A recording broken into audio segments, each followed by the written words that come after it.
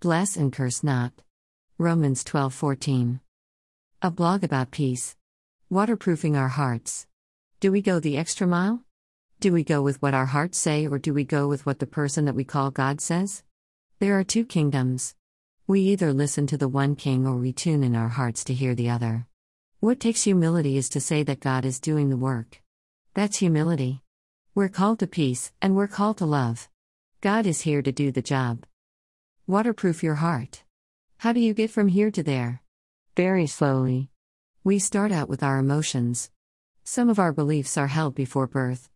We see pictures of others inter utero, and by the time we are born, we come out baked with some beliefs. But muscles have memory.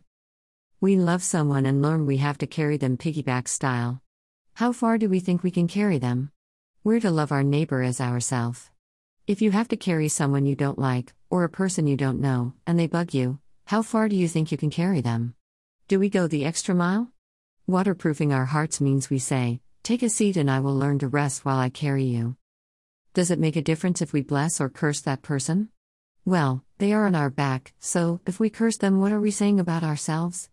Practicing to love those that persecute us helps so we can carry ourselves and others. Carry them, and bless and curse not. We will be carrying out the Great Commission, to love those that are the hardest to love. Sometimes we have emotions about it, and sometimes not.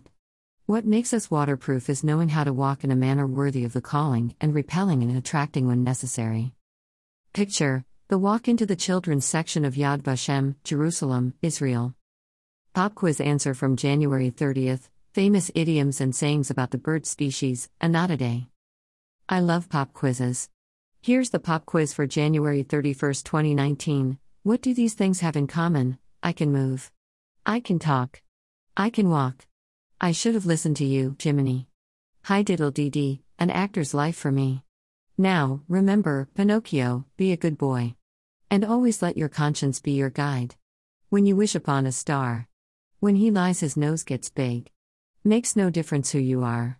What does an actor want with a conscience, anyway? I'm just a cricket singing my way from hearth to hearth. How do you ever expect to be a real boy?